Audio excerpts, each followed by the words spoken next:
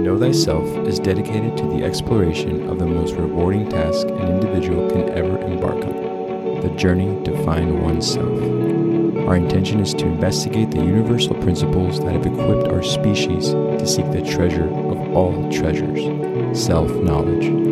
With your host, Daniel Pawinski and Eduardo Manteca, this is the Know Thyself podcast. Awesome.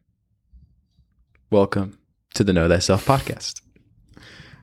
I'm here with Daniel Pawinski. I am Eduardo Manteca. How's it going, man? It's going well, my guy. How you doing? I'm doing good, man. Doing good. I was telling Daniel it feels like a long time ago since we sat down and did this recording with the podcast, even though we just did it last week. And I think partly is because every time I come back to the 7 Steps of Alchemy, which is what we're going to continue on this week, I'm like, oh, okay, we broke it down, into every other week. And so I think that might have been the reason. But yeah, we're going back onto the 7 Steps of Alchemy.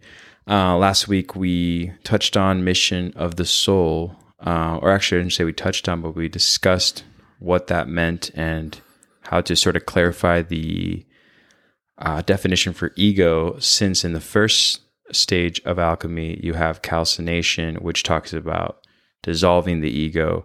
So we want to kind of clarify what we really were talking about when we were talking about the ego and what it entailed. And so this week we go into step 2, which is dissolution.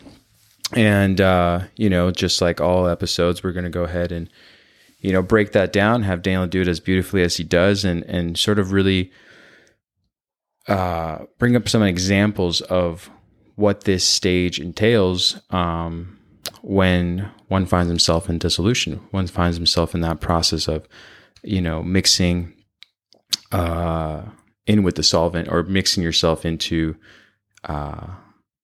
this process, and I do find it interesting, water is life and there should only be love in life. And so this process is fascinating if you don't just get caught up into it. So we're going to just describe what that means by getting caught up into it. And I'm going to stop right there and give it over to Daniel.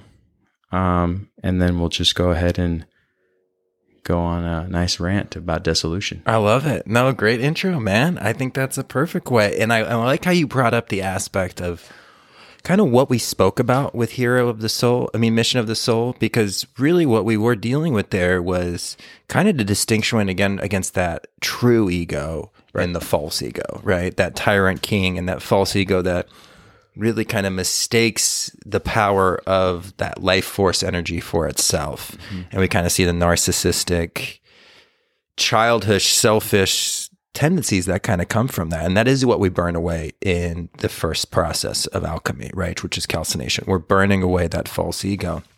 And what we're going to be doing today is we're just going to almost take it to the other hemisphere of the brain. So that first one is really that left hemisphere. You would call it a solar operation, which would make complete sense, because what are we dealing with? We're dealing with the fire of concentration to actually burn away those blocks that are within us internally. And we're burning them away. For now, what we're going to do is, from that dust that's left over, we're going to find the true essence, and we're going to dissolve it through dissolution in the waters of life, like you were saying, So it's really almost a play between the father and the mother, right? The sun and the moon. Question I had for you. Now, is this a masculine energy or feminine energy when it comes to the process of dissolution? This is going to be feminine, because we're dealing with water, right? So dissolution is going to be dealing with water. And really what we're going to be doing is almost putting it into that womb of rebirth, so we can have that birth of the lesser stone after step 4. Because remember, the first 4 steps, we're dealing with the elements. So we start with the fire and we move with the water, and then we're going to go to air and earth. Mm-hmm. And we're dealing with the in the term of as above, so below, we're dealing in the below, right? Because we're going to go through this process of perfecting the self on this realm, and then we climb that ladder up, and then we make sure we come back down, because that's the whole process of alchemy. You don't just take this spiritual enlightenment and live in the clouds. You take what you learn from the ethers and you bring it down to earth to spread out. Right. So yeah, we're very much dealing with that mother aspect. So the goal of dissolution is really to immerse and dissolve that lower ego into the waters of unconsciousness. And that's exactly what we were kind of looking at. It's those emotional waters. So it's what the alchemist, when they used to hide this in their manuscripts, they would call this the water that does not wet the hands. And what they're indicating there is because, again, when people are reading this, it was meant to be like a physical operation. It was only if you were in the know, you knew that this was actually a spiritual process. So when alchemists talk about the water that does not wet the hands, that's the emotional water that's internal in us, right? Those are our moods, our emotions, right? That's why we're controlled by the moon, right? And we're very influenced by that aspect. And that's what they were kind of talking about when they talk about that the water that does not wet the hands. And you'll see this if you're ever reading ancient alchemist manuscripts. They speak about this. And really what we're doing is we're kind of revealing the most concealed and hidden aspects of the psyche, right? So we're kind of letting go of control and really almost kind of allowing ourselves to feel and not hiding from emotions, because what we're going to do in this aspect is what we're really handling is in calcination, we break up those blocks, right? We break up those blocks with the fire of concentration. So what happens is we not only do we break up those blocks, and we need to purify that dust, that dross that's been there to kind of transmute it to a higher aspect. What we're finding under those blocks is emotional wounds. Okay, so now those calcified blocks were created from a root, and the root is an emotional wound. Okay, so what we're really doing now is we're going after the root of the problem. And this is why it's so important to go from the process of calcination to dissolution. And sometimes people just do the process of calcination, and they're very good at being able to focus, and they're very good at concentrating their minds, and they can break up these blocks. But the problem is they don't continue into the place of healing the spots, the wounds, right? And what happens is those blocks just started collecting dross again because you didn't heal it. Yeah. So what we're doing is not only are we breaking up the blocks so the energy can flow and the life force can flow, we're taking those healing waters and we're going to actually heal the damaged roots. Okay, those emotional trauma, some emotional trauma that we're aware of that really happened to us, some emotional trauma that was perceived, and some emotional trauma that happened maybe in our foundational years that we're actually not consciously aware of. Okay, so you're dealing with a lot in the aspect of dissolution. If calcination is all about thoughts, dissolution is all about feelings. It's all the feels. It's the moon, right? So it's much different than a process where calcination is a very active concentration. This is going to be the dissolution. Like when you get into the meditative techniques, this is actually what people are a little bit more familiar with when we speak about meditation, because it's not like this concentration like we spoke about with the roasting of the cinnabar, right? Which is that active meditation where you're watching the cinnabar roast and you're collecting that life force that spews out of it. This is more of a healing thing. This aspect of the alchemist meditation is going to feel more natural to most because it's more of a passive, emotional, being calm with yourself. And you almost do this process, and we'll kind of get into the actual meditative process in a minute, but it's more of like taking those healing waters in and letting them flow through you and then breathing out what you want to release. So is this why there's like an affiliation to sort of the dream and visions and so forth? Yeah, and absolutely. And when you break up those blocks that were there from calcination, because think about those blocks in calcination, if you've never gone through that process, those blocks have been there for so long, right? So when you break up those blocks, think about all that life force that was trapped in those blocks. They could have been there for years. And so they're released now into your emotional system. Right. They're going to rise up, and your consciousness is now going to become aware of them. And sometimes it's in our waking consciousness, but again, dissolution does really deal with the dreamscape. We're going to start seeing those symbolism. Our dreams can go vivid in this aspect. It could be a very emotionally traumatic time as well, because you have to re-experience all these really tough emotional experiences, but also it could be very euphoric because it could release energy that you forgot that's in your DNA that kind of ties this all together. And there's some beautiful stuff that can kind of come up that's been blocked by that dross of calcination, right? But that's what we're dealing with. So yeah, it's very much in the dreamscape. It's very much that right brain and that intuition. and we're dealing with the emotion aspects, where the calcination is such more of a physical kind of focus. Yeah. Right? I like what you're saying in regards to, since this is a more of a feminine energy, you can actually like allow for the time to sort of, let in that emotional blockage that was once there, like actually let it flow and let go, and so that way you can sort of get through the process that you were supposed to go to anyways. Because like one thing is, I know that the water helps you to let go, but it also releases all those old infrastructures you might have had, right? Yeah. And so I know that one thing I should have said is it's the process of this purification that will continue, that we're not out of yet. It's like kind of hard for us to, there you go, man. Just give Daniel a pen. You might begin to find your ground, but like it doesn't mean you're out of the woods yet. You know what I mean? Yeah. Yeah. Oh, and that's so important for these entire four steps, right? And again, people just do this calcination or they do this dissolution, but if you don't do them in the order and you don't do them side by side, you're only doing half of it. You could do emotional healing, but you're not healing your thoughts. And then the other aspect is you're healing your thoughts, but you're not healing those emotions, right? So that's why people get stuck in a pinball aspect and they don't really kind of make that transition. And it's very, very important in the aspect of really creating that greater stone, the philosopher's stone. Right. We have to kind of continue through this process. And that's really what we're going to see. And again, you talk about the releasing of energy, and that's exactly what you're doing. What happened is you just used concentrate, you just used fire to break up all those blocks.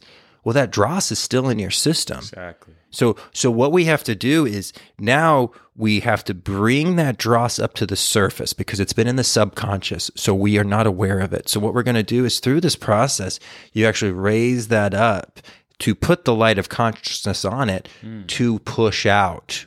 And we're going to see that in the filtration. But you can start getting rid of this dross. This is why in the aspect of dissolution, you are heavily suggested to have a cry session. Because that's what alchemists used to think that cries were. That's the breaking down of calcified emotions, and it's releasing. And you could see the salt of the earth leaving the eyes. And they felt that that was a very important process. And again, modern day psychiatry says the same thing.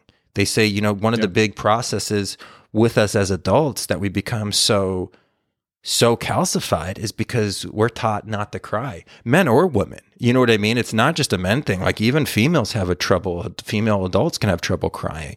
And then you wonder why kids are so light. Well, when a kid's having a trauma and it's a problem, they cry it out. That doesn't just build up inside them. But what do we do as adults? We just let that sit inside us and it becomes calcified, right? So that's what we're seeing. So in this dissolution aspect, it's really important that you bring up those emotions to be recognized by consciousness, because if you don't know about it, you can't heal it. Exactly. And that's what's really important, because you have to actually take this through. And one of the processes that you do in this is, just like in calcination, when you're roasting the cinnabar, you think of a thought that might have been embarrassing. Maybe when somebody took advantage of you, you're not hiding anything. You are reliving it, and you're using that fire of concentration to burn that cinnabar to get the trapped life force that's within that thought pattern that's been negative. It's the same thing with dissolution. You don't hide from these feelings. Like you pull up the most emotionally traumatic thing that's happened to you that still brings you sadness, and you face it and you deal with it and you cry it out, and you experience all of those emotions, because what you're doing is you're putting a light to consciousness to something that you've hidden into the depths of your soul that you did not want to face. So what you're doing is you're facing it, but you're facing it with the loving, nurturing support of the mother. And and even though it's a very painful thing, it's really more of an allegory of the pain that comes with a childbirth, right? Because you're birthing something great out of this. As long as you can sustain the pain, you will get something that's going to be full rewarded. And when it happens, you'll always remember like, oh, that was a painful situation, but it's going to be worth its weight in gold 1,000%. Absolutely. Right? Absolutely. This reminds me, is this similar to, and forgive my ignorance to any listener, but this is the similar to that as an adult approaching or wanting to experience a baptize as an adult when, emotionally you feel ready to let go of so much of that. We'll say in this case it's dross, and they go and they do it and they come out of the water and they're just like relieved of so much, because realistically what they've done is just like let things surface up and then let it wash away. Mm-hmm. But I know people have had these kind of religious experiences, and some of them don't really understand what they've just allowed themselves to go through. Mm-hmm. They may not even have been a religious person who went through this. Is that sort of the same thing when spiritually speaking? I mean, internally? Oh, I mean, well, what is the baptism? It's a rebirthing. Right. You know what? That's why we do it in the water, because that's where all birth happens, is in the water. Right. So yeah, that's exactly what we're kind of dealing with in that situation. And so what this is it's kind of an internal baptism, and it's happening on those. Again, you're baptizing with the water that does not wet the hands. Yeah. And it's that internal aspect. So yeah, that's exactly what they're participating in. But you've even seen that in people that are really stressed out and they're just like, I just got to get to the ocean. Like even people that aren't spiritual and they're just like, they've maybe had a traumatic event in their life. Like, I just need to get to a body of water. And it's not because they're like, it's toasty outside. I mean, it might be, but they want that rebirth of those waters, especially that salt water that's so powerful. And that was more to what I was alluding to, is that some people unconsciously just walk themselves to a situation where they're like, I need to just like release this buried energy, or there's like energy that's deep within me that's now surfacing, and it needs to come out, and it needs to sort of, let it be. Because it is fascinating. You're saying that we are taught culturally to hold in the tears, to hold in the emotion, until it's probably too much for us to carry around. Yeah. Well, you just thought it's cool that you just brought up these elements, because it's really funny when you think about it. Because think about it, like you go to the water for rebirth. You go up to the mountains for a higher perspective. Right. You go in the forest, the ground. You sit by a fire to burn away thoughts. Right. You know what I mean? And to burn away what's old, to create the new. Absolutely. We're always attracted. They are us. Yeah. We are them. You know what I mean? So it's our familiars. And so they call us home all the time. And they call us home for a reason, because we need to reconnect with that. We need to kind of go through that aspect. So, so high five a gnome if you see one. Oh man. Yeah, I know. And I know that in this stage, there still is there's still a lot of variables that are kind of hard to sort of, not decipher, but like to kind of get through in regards to, fear, the fear, the part of yourself that has let go of an identity is still sort of fearful because it doesn't know what's coming next. Mm-hmm. Right. So you're kind of not vulnerable, but you're still in a state that, you haven't, like I said, you could be somewhat in a process of finding your ground, but not fully. Mm-hmm. And that's okay. It's still part of the process. That way you don't get stuck in just that stage of calcination as you're talking about, where people are just going to go, okay, I kind of did my process, went through a traumatic experience, and that's that. It's like, no. Now you've seen it. Now you must feel it and then go on, the rest of the steps. But anyways. Well, this is, again, we're not done with the crusade against the lower ego. Right. Okay, it's a jihad. It's a holy war that is happening internally inside of you at this point. Mm-hmm. Right? So in calcination, what we're doing is that lower ego is very much like almost like a narcissist, almost like I'm not saying we're all psychopaths, but it has the aspects of being a psychopath.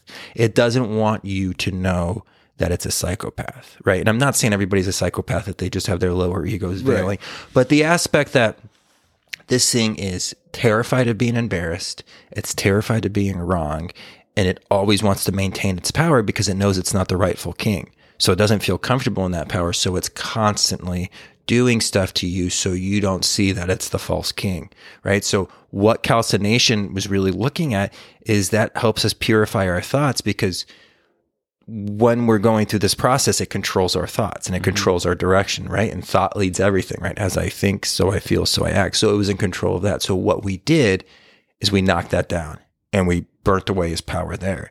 And now what we're doing is we're letting the feelings catch up to the thoughts, because that's what it's been doing this entire time. That's why these blocks have been able to create it. And that's why more blocks have been created because of these wounds, because it wouldn't let us slow down to think, right? It would not let us slow down. It's always just think, think, think, go, go, go. And again, how does our society really push for this calcinide and this dross to build up into us? Think, think, think, go, go, go.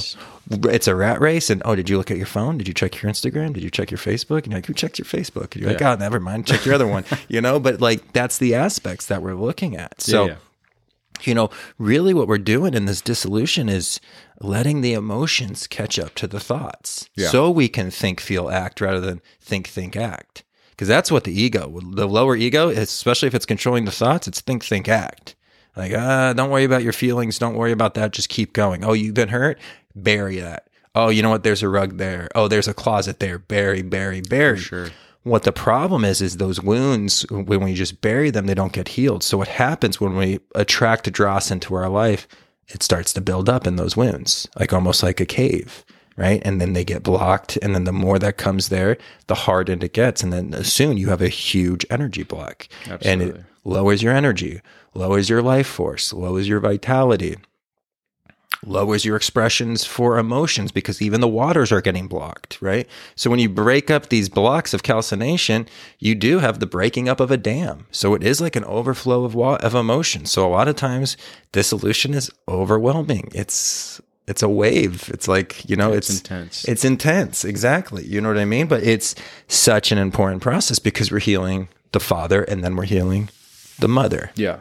And it's getting us ready for that rebirth. This stage does offer some kind of, not some kind of, but it does offer momentum, right? It offers like for us to just kind of keep going. If you understand that this flow, it has a direction. It really does. And it's not something that you should really, hesitate to be on a journey of this like emotional flow, this emotional stage that you're in can make you feel, like I said, not vulnerable, but to the ego weak, as you're saying. It doesn't want to be embarrassed. It doesn't want to be seen as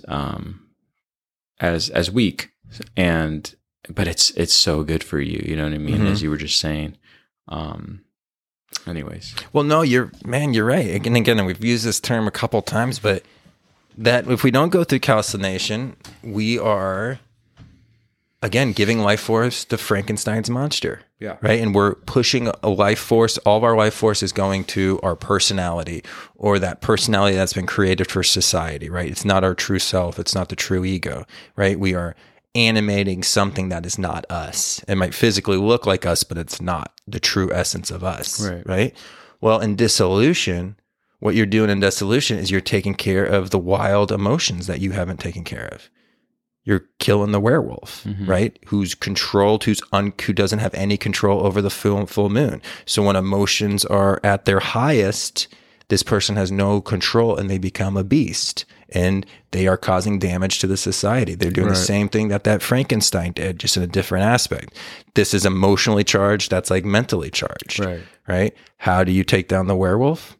The silver bullet, right? The lunar consciousness, the great mother. Right. And that is how you actually defeat that. And what are we doing here? We're applying that lunar consciousness. We're applying the water that does not wet the hands. And again, I'm repeating this because it's a very interesting concept that you kind of has to distill in you, and then you kind of see what we're talking about. But we're using those emotional waters. We're using the rebirth of all life to reborn our life, to give that kingdom back to the true king, to the true queen that is just lying dormant inside us, and we're just overthrowing that tyrant as we speak. Right? Yeah, one way or another, it will happen. I always think of the moments that people go through, especially men, but I know that men and women both hold on to their emotions tight, but especially men in their mid-50s to later 60s will weep at anything that just flutters a little bit of that emotional state, and they start to and they don't know what to do. Some of them either just let it be, and people realize that their father, uncle, friend, whomever the figure is, has lessened that grip, but it's not always the case. Sometimes some people still hold on, and you can feel it internally. So I like that when you're talking about and within calcination and the difference between meditations of one actually having to burn and then the other one to actually have to go into a state of what we're more familiar with when it comes to meditation, which is an emotional female aspect to ourselves, to sort of forgive ourselves for the day that we didn't intend or the mistakes that we might have made to be pardoned. It takes that sort of other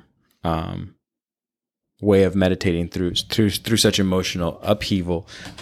So I think it's fascinating that there's different. I think that you're doing a really important thing by describing like why we must continue on versus just stopping at the first stage. Right. Yeah. No, I completely agree, man. And this is why it was so important to do the 7 stages. And this is why the 7 days of creation, this is why the 7 days of the week, right? The 7 musical notes, this is all what this has all been alluding to. And, that's really how you validate so much information, is you look for its correspondences. Where have we seen this in history? And then you're like, this comes up in every culture. And you're like, well, it comes up in every culture. It might be important, and then you start breaking into it and you're like, oh, it's the most important. You know what I mean? Because it's the process of transformation.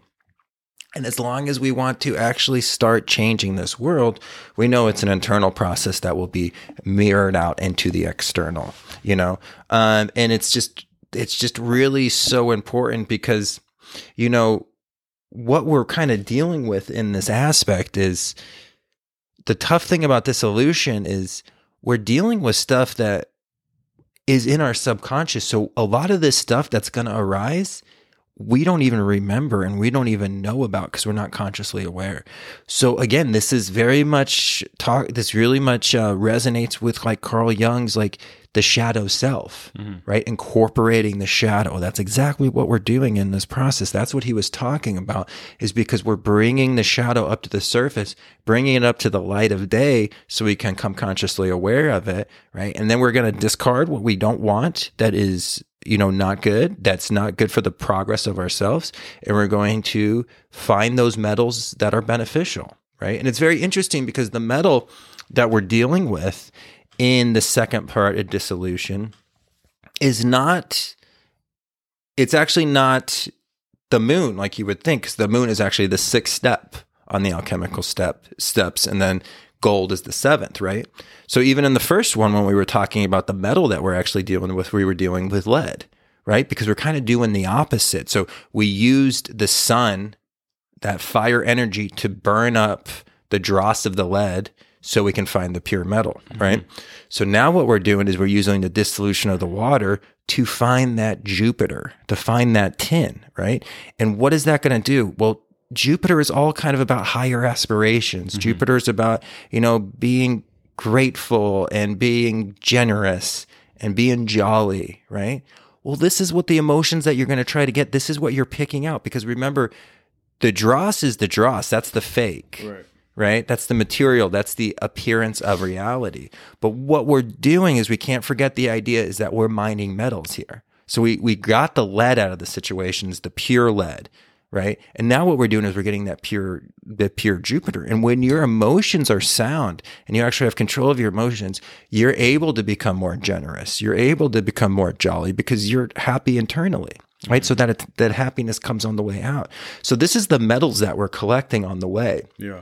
And that's very important because through this, where there's always going to be dross in every step. And what you're doing is, like we were just talking about with like the 49er, right? Who's pan mining on the metal. So in that first process, we're looking for lead. And the second process, we're looking for Jupiter. And so why we need to kind of talk about this, and it comes really, this is what we're really going to focus on in the last couple steps, is like finding that silver and finding that gold. But the thing is all of these metals add up to the creation of alchemical gold, which is the combination of all these metals, right? Your quantity of metals, though, differs from everybody.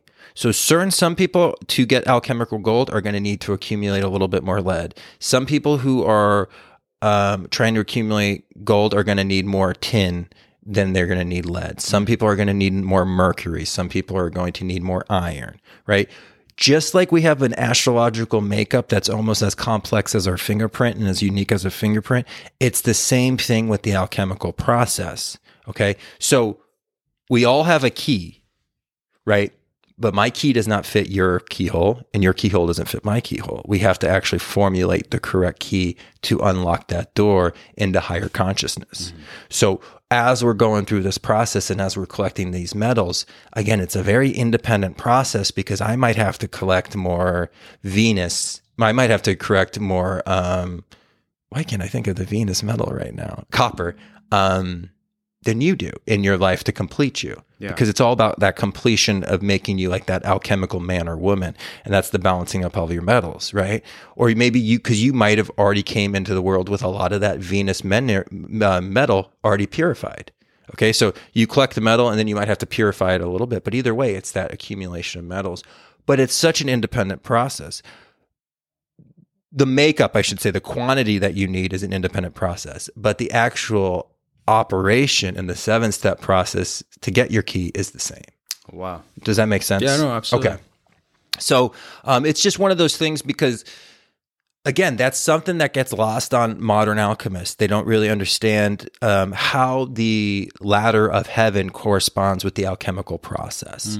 And it really, really does because it goes from lead to tin, and it makes its way all the way up to gold.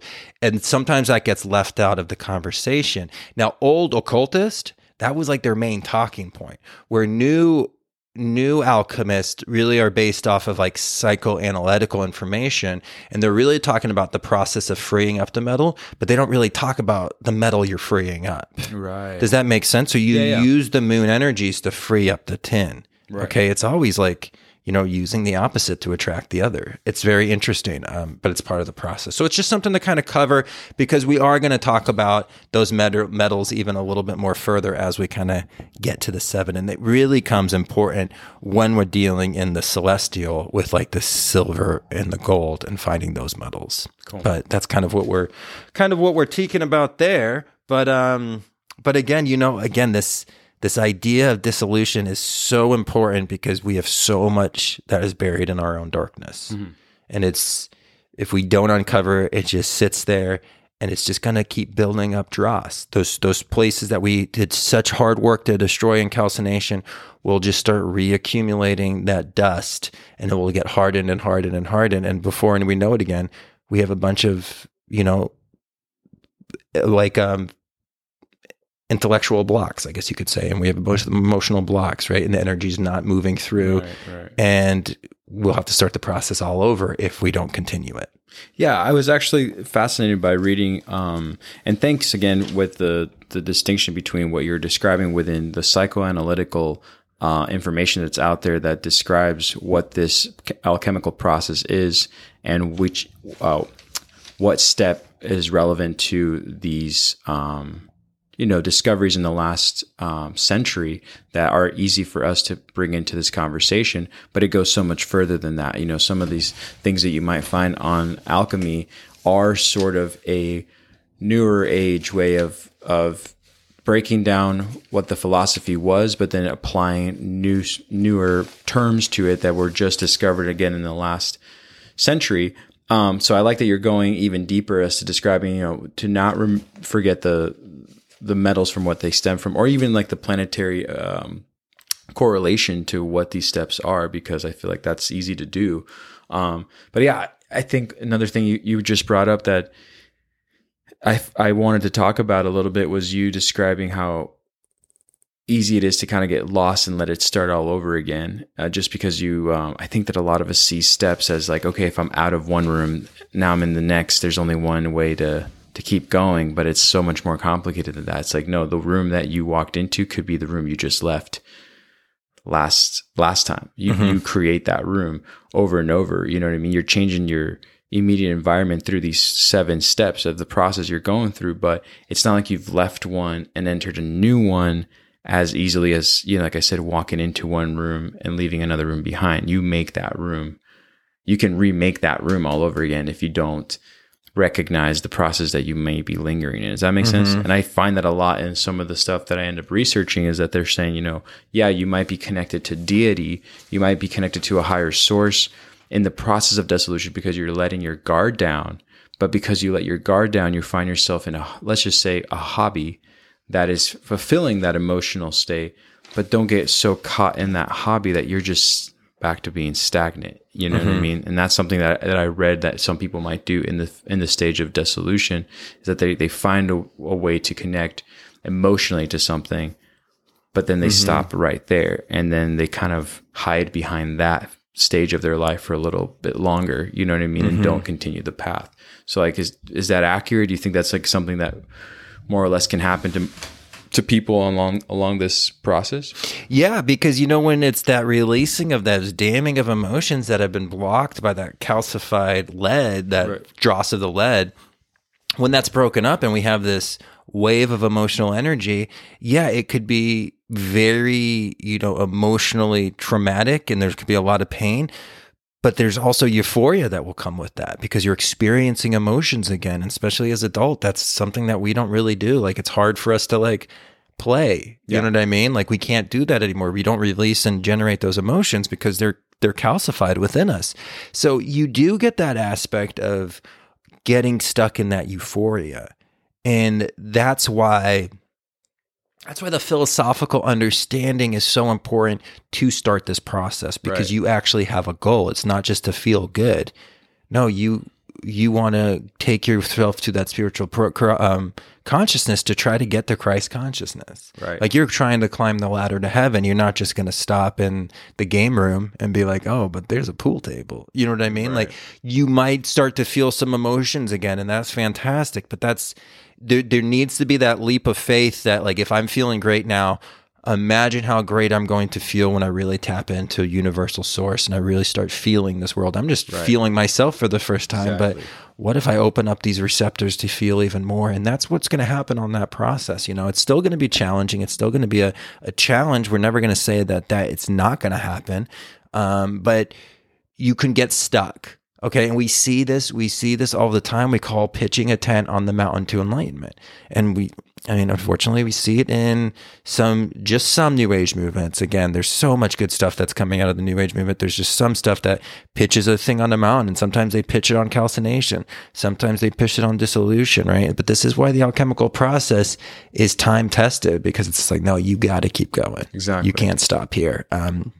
Because that's not the goal. No, and I like that you use the analogy about pitching a tent on the mountain, because that's what I was going to say is always remember that whatever it is you do find along the way, whatever stage you're in, that you're trying to add to or get to the aggregate, or, be part of the aggregate. You're trying to get to that higher self for everybody, not just I, but for all of us, and to be part of the oneness that we come from. And that oneness, as we've talked about this on the podcast before, is found in the things that you do. So if you find that this hobby of yours, let's say playing an instrument, connects you to that oneness, well, like, what more, as you're saying, can you do with that feeling and let it be something bigger than just like, okay, this one instrument, this one time that I get to sort of share my talent with others. It's like, no, there's more to that's within you that should be expanded on along the way. So yeah, I like that. I like that analogy. So, yeah, no, man, I think it's great. And what we're dealing with again in these four elements is we are, taking out the oppressor, and that's what the dross is. It's the oppressor. Again, when we got the name Satan, comes from Satan, which is an Islamic word, and it doesn't mean so much the red devil. It just means the oppressor against your higher self. So what we're doing is when we're burning the dross, we're burning away the oppressor. When we're dissolving, we're taking the ashes that were the oppressor, and we're dissolving it in water, just like you dissolve Kool-Aid in water as well. It's the same process. That's the alchemical process we're talking about. Taking the powder that you formed through calcination, and you're putting it in the water and dissolving it into the water for that rebirth. Okay? So I never want to, because we are students of duality, and I understand because occult students get very upset when you say stuff against like the idea of fighting the devil or fighting Satan because they're like, no, it's a world of duality. Like we need evil to know good. And I'm not saying that that's not the case. Right. But I don't need the oppressor in me. I can see that, yeah, it's in the universe and that there's a force that's in the universe that has to give us this duality so we understand it. Doesn't mean it gets to live in my home. Right. Do you know what I mean? It doesn't, Brother Ali, this great rapper from Minneapolis, right? He's got a line that says, I kill the devil wherever he resides. Even if he's hiding in me, he's got to die. And I just think that's so powerful. And again, I know some of the cultists are going to get so mad at me for just saying that because they're like, you need the devil to know the light. And like, again, and I understand the whole series and the story and the deep story of the devil, but I'm not denying that energy does not exist. It just doesn't have to exist in me. Right. Well, it doesn't have to lay such a foundation into you or like put its roots into you. You know what I mean? Right. Like that's what I'm saying. It's fine that if you have it there because I mean, obviously you need those oppositions and we always talk about walking the middle path. Mm-hmm. But one of those oppositions or one of the two doesn't have to, if you have a choice, you can choose which one can live in your home. You know what exactly. I mean? And you make that choice. Exactly. Yeah. And you make the choice. And it's again, it's just like we understand that there's the, that polarity of the love and the feel and the light and the absence of the light. Like we're not denying that one bit, but it's just we can harvest what we want. It's like if we're going through this alchemical process, we're destroying this dross, we're destroying the material. Right. And like, the material world, that's fine. If you want to say like, oh, but this is his world. It's, there's one Lord of the Rings and he rules them. It's like, that's fine. Like, that's totally fine. I completely understand that. But, from what we studied in the mission of the soul, I'm not just a physical body. Right. I have an astral brain. I have a spiritual body. Trying to make my way up to an angelic body, right? Putting my resume in. Hopefully they accept it. But we have all this process of climbing up that ladder, right? Yeah. But it's just that aspect, So again, why I bring that up is because some of our listeners have a Christian background, and this will resonate with them. That oppressor.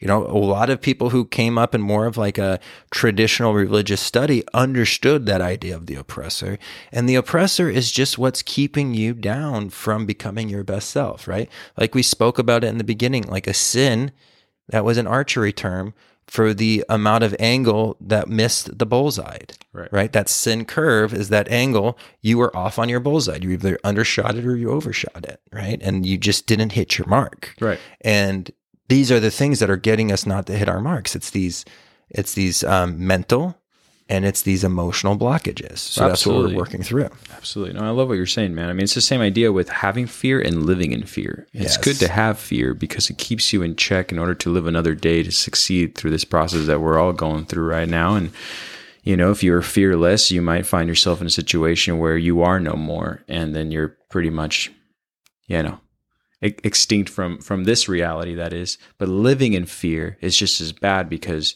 although you're living, sadly, your home is occupied by that oppressor. You know what I mean? So it's this duality is necessary for us to have in order to like distinguish between one or the other, but it's also a choice we make to take on that energy and either rule us or we use it as a tool in order to maneuver through this. You know what I mean? So, right. Yeah. So I hear what you're saying in regards to everything. So, yeah. And, and two, one thing that we didn't bring up quite yet that's so important in this dissolution process is because this dissolution really is the causality of a lot of those mental blocks that we talked about, right? This is what causes those calcified dross of the lead blocks that we broke down through calcination, right? Mm-hmm.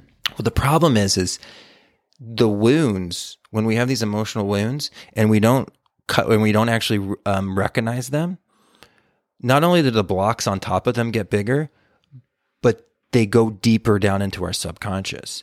And so those roots now have the opportunity of sprouting up in other aspects. So this is why it's so hard to take the conscious mind to deal with the emotions and not break up those blocks first, because you're going to see these blocks kind of spurting up into so many places. But it's like it's like when you're ever like derooting a backyard, and you pull up one root and it just starts connecting, and you're just pulling it up, and you're like, how far? Where is the actual root? I'm on these branches that are pulling out of the thing, because you're not actually at the source of the actual main root.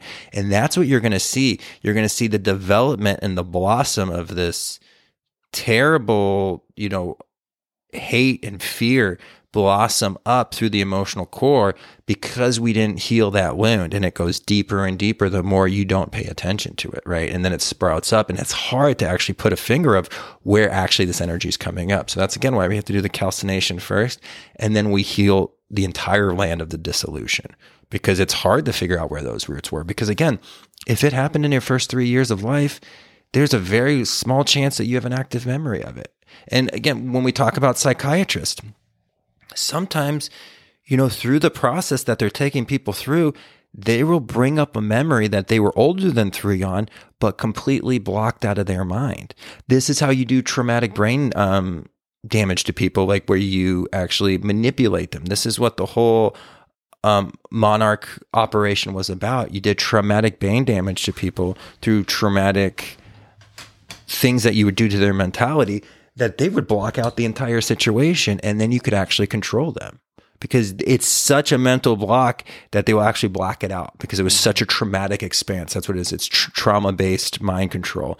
And how you do trauma-based mind control is you do such a traumatic event that they actually block it out, but that block is there. And so what the people that do that utilize that is they attach words to it, and when they speak that word, you go into that mindset and you actually can be controlled. Right. So we have these traumatic events that happen to us that we've even blocked out. Absolutely. Right. And then if we don't pay attention to them and they stay hidden under the rug or in the closet, they get deeper and deeper. And then those branches go out into different areas. So it's hard to tell where it's coming from. So again, this is why it's so important to do it in this process of the burning of the fire and then the rebirth in the water, because you're really almost rebirthing your entire subconscious in this aspect with the loving energies of the mother. Absolutely. No, it's super well said. I know that people have had their experiences with everything you just mentioned, whether it's with psychedelics or even like a practice such as yoga, where there's the pranayama fire breathing, then there's this meditative state afterwards. And that's just a mimic of everything we're talking about. Yeah. You know what I mean? So, but people don't know about it though. So if they do a ceremony, whether it's with ayahuasca or even cannabis, sometimes you'll hear people talk about their experiences on cannabis going like, oh, I don't really do that anymore because it just sort of makes me feel bad about myself. And it's like, no, I think what it's doing, in my opinion, is it's allowing you to open up and witness some of those wounds. Maybe they're not as deep, but they're somewhat apparent to you. And sometimes it might not just be the right time and place for you to tap into that. So that's why people are like, hey, you're all right. And you're like, I should have never yelled at my cat that one time. Right. And people are like, wait, what are you talking about? You're like, oh, nothing. Like, right. Oh, where'd you go? And it's like emotionally, you will find probably answers a lot quicker through such modalities, whether it's a physical one or a mental one in regards to like some sort of psychedelic or whatnot, but they're all there for the grabbing if you really go deep, Do you remember when we were at your mom's house, and we were really jazzed about the little weed plant that you were growing in the backyard? Oh, and then we look out the window and Luke's got it in his mouth. My dog, my poor dog. Oh my gosh, I felt so bad that day. Yeah, I think after we had come back from Australia, or there was a trip in between that. Yeah, I don't remember because I left for so long, and I came back and I was like, oh, it's going to be real big, and then I'm like, let me show you what it looks like now. And Luke just met us at the door with it in his mouth. It's like he knew it was happening. Yeah, but like, oh, this? That like, dog went 2 weeks without touching it. Now, when I want to show it off to my friend over here, you're like, yeah, I got it. Luke was the man. Rest in peace, my friend. Oh, that's funny.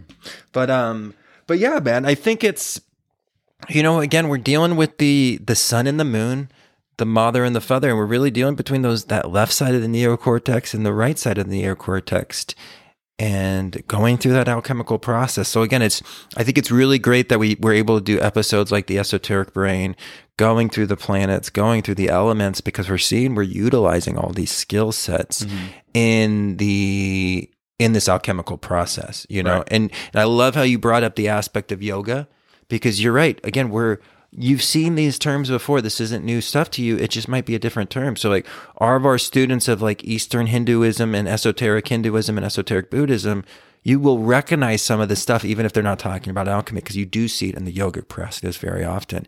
But, one of the things is really, because we did kind of talk about the roasting of the cinnabar, I do kind of want to talk about the Bain Marie aspect of meditation. And it's very much kind of what we already spoke about. And one of the cool aspects about dissolution is, which would make sense, where we learned the most from dissolution was from the female alchemist. And that's what's kind of cool about alchemy. When we were even in this really patriarchal society in the West, alchemy, was kind of illegal. So if you were cool and you knew what was going on, it didn't matter if you were a boy or a girl. Like, there's some amazing female alchemists, like the individual that kind of came up with the Bain Marie, which is actually a scientific tool that we still use. She did a whole recital of the Emerald Tablet. In her dialogue, she did the whole thing through the perspective of water. And, as I'm learning more about the influence of the sacred feminine in the mystery school traditions and really what the Rosicrucians and the Rosy Cross meant. And we're going to kind of go into this because there's been some really great research done on the Renaissance and the troubadours and really what they were kind of processing through this aspect and trying to kind of talk about. And I'm really excited to kind of go into that operation. But the alchemists very much that gave us dissolution, that really helped break us down, were females. And that would make sense because this is such a lunar understanding and they have it intuitively in them. And they've got that connection to the moon. They've got that connection to the menstrual cycle, right? And they experience this aspect. So really what we're doing with the dissolution meditation is, again, we're quieting our mind. We're not really focusing on any kind of thoughts.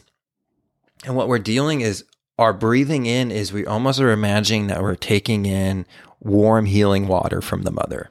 And we're taking that in and we're letting it run through our body. And we're kind of taking in a deep breath, but we imagine it running through all of our body and almost picking up those wounded emotions, almost picking up the wounded aspects of ourself and kind of pulling it up to the surface. And then what it does is it heals the surface so it can start to build anew, and then takes out all the dross and goes out with the outpost. So the outpush. And you want to, just as you breathe in really, really deep and slow, you want to push out really deep and slow. And that's, again, it's a difficult thing and it's going to be a process that you kind of work through. But this is a great meditation to do even if you just went through like an emotionally strenuous thing. Maybe you had a fight with a friend, a fight with a family member, and it's like you get in your car and you're about to drive, like, do this process a couple times. And it's one of those nice ones that you can do in the moment kind of thing, and you can tap into it. But it very much is, again, it's a little bit more active. We're not, when we get into the next ones, that's going to be really like air, where you really just kind of let the energy prop up. You're really trying to feel the emotions in on this one. And if you do the Bain Marie and you pull up a really painful emotion, don't push it back down. Feel it, go through the whole experience, and then let it go. Right? Because we have to witness it. We have to put the light of consciousness to our wounds, or they will never heal. Absolutely. Right? And you must purge it out. Yeah. That makes me think of the story of there's this guy I met in, you're talking about like being able to like witness it and then basically purge it out. But I met this guy and I was in Joshua Tree and I was sitting in ceremony. And when we got there, he knew this was my first time. And he comes up to me. He's got a big smile. And he looked like the sun. He just had this big personality. And he's like, "My name is Paragon. What's yours?" And I said, "Oh, my name's Eddie." And he's like, "Hey, nice to meet you, Eddie." He's like, "Why are you here?" And I start to tell him why I'm there. And he listens like just so intently. And it was great. And I said, "Well, why are you here?" And he describes to me about how he was feeling ill 3 years prior and didn't know why. And he was working for the University of California, and he ended up getting some labs done, and they find out that he has basically a terminal cancer. And so he doesn't tell his family. His daughter was pregnant with what is now his granddaughter. And he says, "I didn't know where to go. I didn't know what to do, but I knew that emotionally I couldn't process it enough to really get a grip on it. So I came out here to the desert." And he said he sat in ceremony. He never sat in ceremony before. And when you sit in ceremony, and I don't really talk too much about ceremony, but I am right now a little bit. My understanding is, you can depending on who you're participating with and who the healers are, you can choose to take as much as you need to take. And he ended up just taking all that he could take. And I'm talking about ayahuasca for context sake here.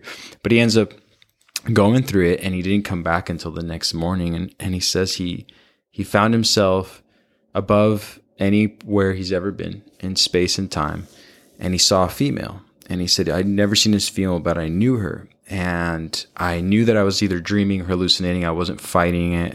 But I wasn't like also in this state of just awe where I can't control myself. And all she did is point at my chest, and I just didn't know what she meant because she wasn't speaking. So I look at my chest and I see this sort of like block, this sort of like, sort of what we're speaking about in the process of calcination. But internally, he said, I see this thing kind of coming out of me, and I just grab onto it and I start pulling. And he said he pulled, and then he pulled, and then he pulled. And all of this black stuff would leave his body. And he said he did that the whole time until he was returned back to his body. He said, as soon as I was done with one portion of my body, I was asked by her to move to another. He said, fast forward 2 months after, I ended up going to get more tests done. And one doctor turns into 3 doctors, turns into 4 doctors from the university, walking into my room saying, whatever we found that was cancerous is no longer in your body. So you can't go home yet because we have to run a lot of tests because this is unheard of. And he's just crying as he's telling me the story. But he was also just like, not surprised, they were like, what happened? What's changed? And he just said, I just really needed to take care of things that I never did that were so embedded in me. And so that's his story. I'm not saying that that's something that is going to happen to anyone and everyone, but it's interesting that it all falls along the same conversations we're having here about whether or not you use a form of meditation or, again, some kind of hallucinogenic or something that aids you. But I do find it very interesting that these things that are found within reach for us as human beings are there for us to sort of go through these processes, or at least aid us in the process. So, but yeah, I'll never forget when that happened. And then 5 hours later, I found myself in similar position as him. And I was like, oh my God. Amazing. That's amazing, man. Paragon, dude. Paragon. Good guy. But yeah, so it's very real, man. If we don't take care of these things, I don't know what they will turn into, but yeah. Yeah. No, that was fantastic. Thank you for sharing that. Yeah. So dissolution, I mean, I love that we're still going through this process, and, there are, 5 more to go and 2 more to go within the elements, right? Yeah. So we'll be taking air next. So that's going to be really great. And it's going to really kind of help us see how we kind of filter out the stuff that needs to come out. And it's a beautiful process too. And again, it's going to take a little bit more abstract because the first 2 we're a little bit more comfortable with that process because we do these processes of the breaking down of the mental and the breaking down of the emotions quite often, but never really in this order and never really in this determination to keep it going. Right. Because it's all about getting that onward going on right now. Absolutely, man. So we got separation next, right? Yes. And but next week we'll end up, like I said, breaking up these 7 stages every other week. So we'll end up coming up with a different topic that will allude to most of what we discussed in dissolution and still within calcination. So that way we keep sort of this information going, and hopefully delivering it straightforward as we do our best to do that with all of this stuff. But I love that you brought up, I had no idea about the history with female alchemists. That makes a lot of sense. Oh, and the mystery schools, like if there was a mystery school that didn't allow females, there was a corresponding mystery school. Okay. And we have to really start to understand too, that if we go back down to prehistory, like mystery schools were probably more of a maternal thing. Like we had these women shaman leaders And there's just such an energy that kind of comes with the female, and it's so important. And I think part of our esoteric experience now is taking the left, the masculine, and the sacred feminine. But it's such a powerful thing. But there's a whole study that I'm reading right now that I'm really excited to break down for you guys when I get a little bit better of a grasp on it. But it really kind of paints the picture of just how deep this goes back. So they've always been a part of it. And again, like that organization that we spoke about last week, the Brotherhood of the Light, they claim that they can tie their roots all the way back to Egypt, right? They feel that they've got like a school that goes all the way back to that time. And what actually separated them from like the ancient Freemasons was the Brotherhood of Light always allowed women in. And it was actually like combined together, which is really fantastic, you know? And again, it's so important too. And I was just having this conversation with Johnny. You know, it's so important to have a male and a female teacher and having male and female voices in your esoteric understandings. Really push to, if you're reading a lot of females, push to read some more males. If you're reading a lot of males, push to read some females.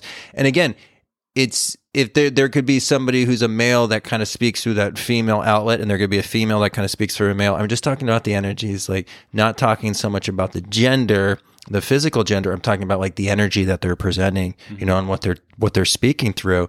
But it's just so important to get both aspects of it, right, the left and the right hand path, and understanding, you know, really what kind of comes with that. And I really think as we kind of grow this organization, the goal is, you know, as we grow and we really try to make more of an online school, that we get some female teachers in here that can really help open up that right side of the brain for us, you know, and kind of get more people together. And then we're just planning on being traveling gypsies coming to a town near you. I love it, man. It's going to be the best. It is. Yeah, I can't wait. Well, I have nothing else to add unless you do. No, I think we're pretty good on this one. Cool, man. Well, then, until next time. Until next time. All right.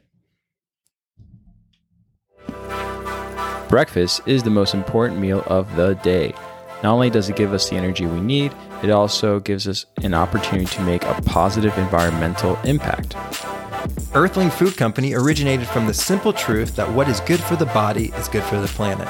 They create delicious, plant-based food that lifts us up rather than weighs us down. That's right, you will never find preservatives, refined sugar, oil, animal products, gluten, or any other crap that is environmentally destructive. Only the good stuff. Would you like a hearty granola that is both delicious and healthy? What about something with zero cholesterol or an alternative to scrambled eggs? Earthly Food Company has you covered. They are a brand new husband and wife startup, so check back regularly for new products. Greg and Jen have been listeners and supporters of the Know Thyself podcast since our very first episode. We first collected on a philosophical conversation, and then through the conversation learned about this really exciting new project that they were creating, which is a organic, amazing granola that they want to share with all the listeners of our community. Artisan granola and seasoning make a great holiday gift. Visit earthlingfood.company. That's earthlingfood.company. Did you say earthlingfood.company? That's exactly what I said. To order online and use the discount code Know Thyself. That's one word, Know Thyself, for 15% off your purchase. They are also offering free shipping on orders over $70. So, order online today. I would do it like right now.